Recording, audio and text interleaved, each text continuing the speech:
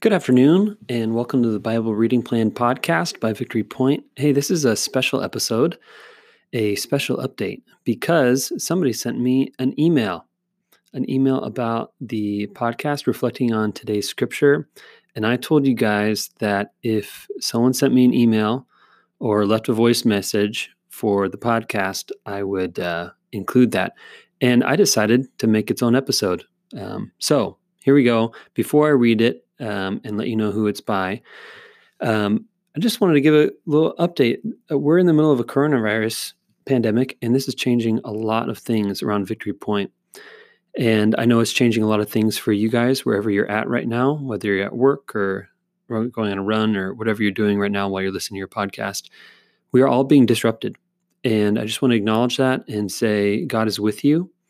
We're all in this together, and the church is thriving during this time. The church is not empty. Church buildings are empty, but God's Spirit is active, uniting the church and sending us out on mission by scattering us. So just want to encourage you wherever you're at, God is with you. And there's no better reminder of that than the psalm from this morning, Psalm 23.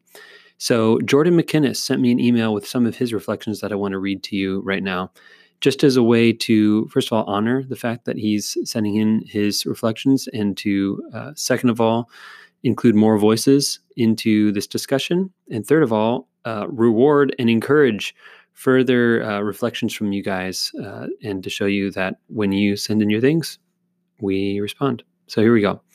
He says, "Hey, Brendan, first off, I want to say I love the podcast." Thanks, Jordan. Second, I had two thoughts on today's podcast on Psalm 23, specifically on verse 5. You prepare a table before me in the presence of my enemies. First, David says not only that there is a table ready for us to sit with God in a feast, but that God himself prepares it. To me, this is an awesome reminder that when we are staring down the barrel of danger or in the midst of tough times, that God does not leave or stop caring about us. He is still actively inviting us into his presence to be with him and to dine at his table. Second, David says that the table is set in the presence of our enemies.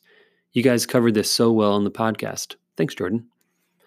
I love that we are able to sit and dwell not just with our friends and break bread, but also with those who may not be in the same circles as us, or those who may wish us harm, just as Jesus did with Levi and the Pharisees. I also want to note that this verse means that we not only should not be afraid to reach for God and ask for his help through tough times, but that we should go so far as to sit down with him, to rest easy in his peace, and to fill ourselves with the Spirit. Thanks for doing the podcast, and I look forward to future episodes. We wish you and your family well. Jordan McInnes. Man, Jordan, thank you for that. That was so encouraging today, especially in the midst of a lot of other things that are going on, just to hear your reflections on Scripture. So thanks for sending that. And just a couple of my thoughts, especially in the midst of coronavirus, where social distancing is a big thing now. What does it mean to sit at table with people? What does it mean to sit at the table with our enemies when we're practicing social distancing? I know for me, I'm trying to reach out through phone calls, through Zoom calls or video calls. I use an app called Marco Polo. I highly recommend to you guys just to stay connected. If any of you guys are feeling alone or like you need to sit down at a table with somebody, reach out. Send me an email or give me a phone call. Any of us would love to just listen and chat and just process what's going on in your life. So grace and peace to you guys. And the Lord bless you and keep you. The Lord make his face to shine upon you and be gracious to you. The Lord lift up the light of his countenance upon you and give you his peace. See you tomorrow morning.